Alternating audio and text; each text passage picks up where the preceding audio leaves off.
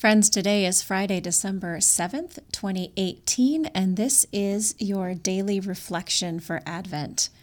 Our scripture passage this morning comes from Philippians chapter 1, verses 18b through 26. I will be reading from the New International Version. Yes, and I will continue to rejoice, for I know that through your prayers and God's provision of the Spirit of Jesus Christ, what has happened to me will turn out for my deliverance. I eagerly expect and hope that I will in no way be ashamed, but will have sufficient courage, so that now, as always, Christ will be exalted in my body, whether by life or by death. For to me to live is Christ, and to die is gain. If I am to go on living in the body, this will mean fruitful labor for me. Yet what shall I choose? I do not know. I am torn between the two. I desire to depart and be with Christ, which is better by far, but it is more necessary for you that I remain in the body. Convinced of this, I know that I will remain, and I will continue with all of you for your progress and joy in the faith, so that through my being with you again, your boasting in Christ Jesus will abound on account of me. This is the word of God for the people of God. Thanks be to God. Pregnancy is weird. I've got 4 kids, 3 of them biological, and I can safely say that pregnancy is one of the strangest phenomenons on earth. Every pregnancy and birth was very different for me, especially the 3rd time around with my youngest son. We had crazy and rare complications when I was pregnant with him, and they were right at that time in the pregnancy when he was starting to look like a person in the ultrasounds, but wasn't big enough to survive outside of my body. He was already in the works, so to speak, but not yet complete. He was enough his own entity at 22 weeks gestation to have medical complications that required surgery, but not enough to be an independent being on the outside world. There have been babies who've been born that early that have survived, but it is far and away the exception. He had already been set into motion, but wasn't quite completed. We talk a great deal about pregnancy in Advent because it's the celebration of the time leading up to the birth of Jesus, and pregnancy comes before birth. But there is another layer to it too. Advent is a season of already and not yet. Mary's pregnancy, and Elizabeth's too, for that matter, or really any pregnancy if you think about it, is a theological representation of the time we're living in. This already and not yet time.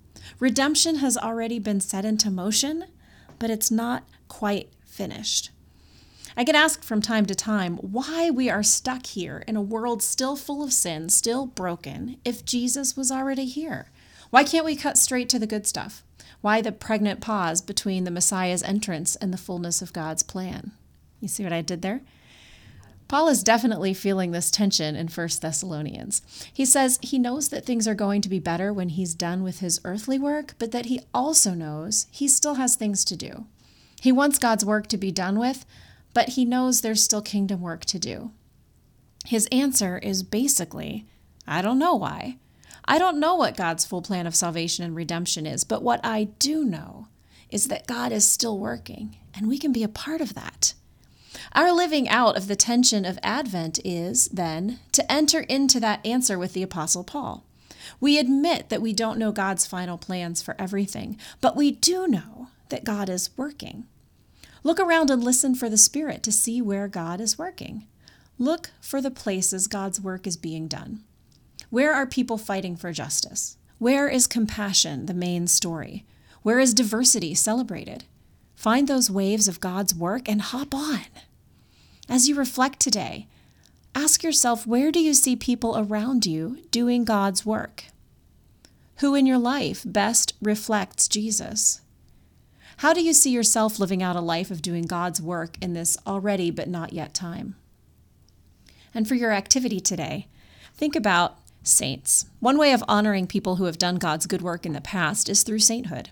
While we don't formally celebrate individual saints in the Presbyterian Church, we do recognize that all Christians who have gone before us, all who are with us now, and all who are yet to come are saints. Try making some of these saint ornaments to remember some of the great people of faith who've gone before us, and I will post a link to those printable ornaments in the show notes for you today. Friends, have a blessed day as you continue in your Advent.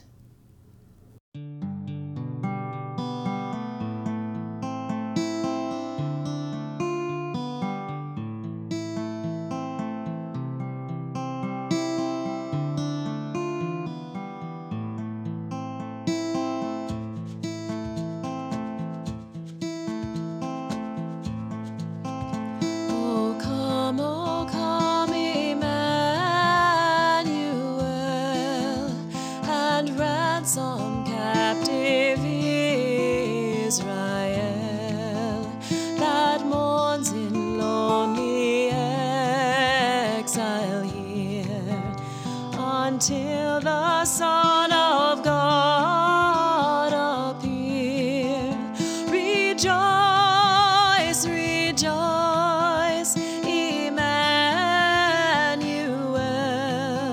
shall come to thee, O Israel.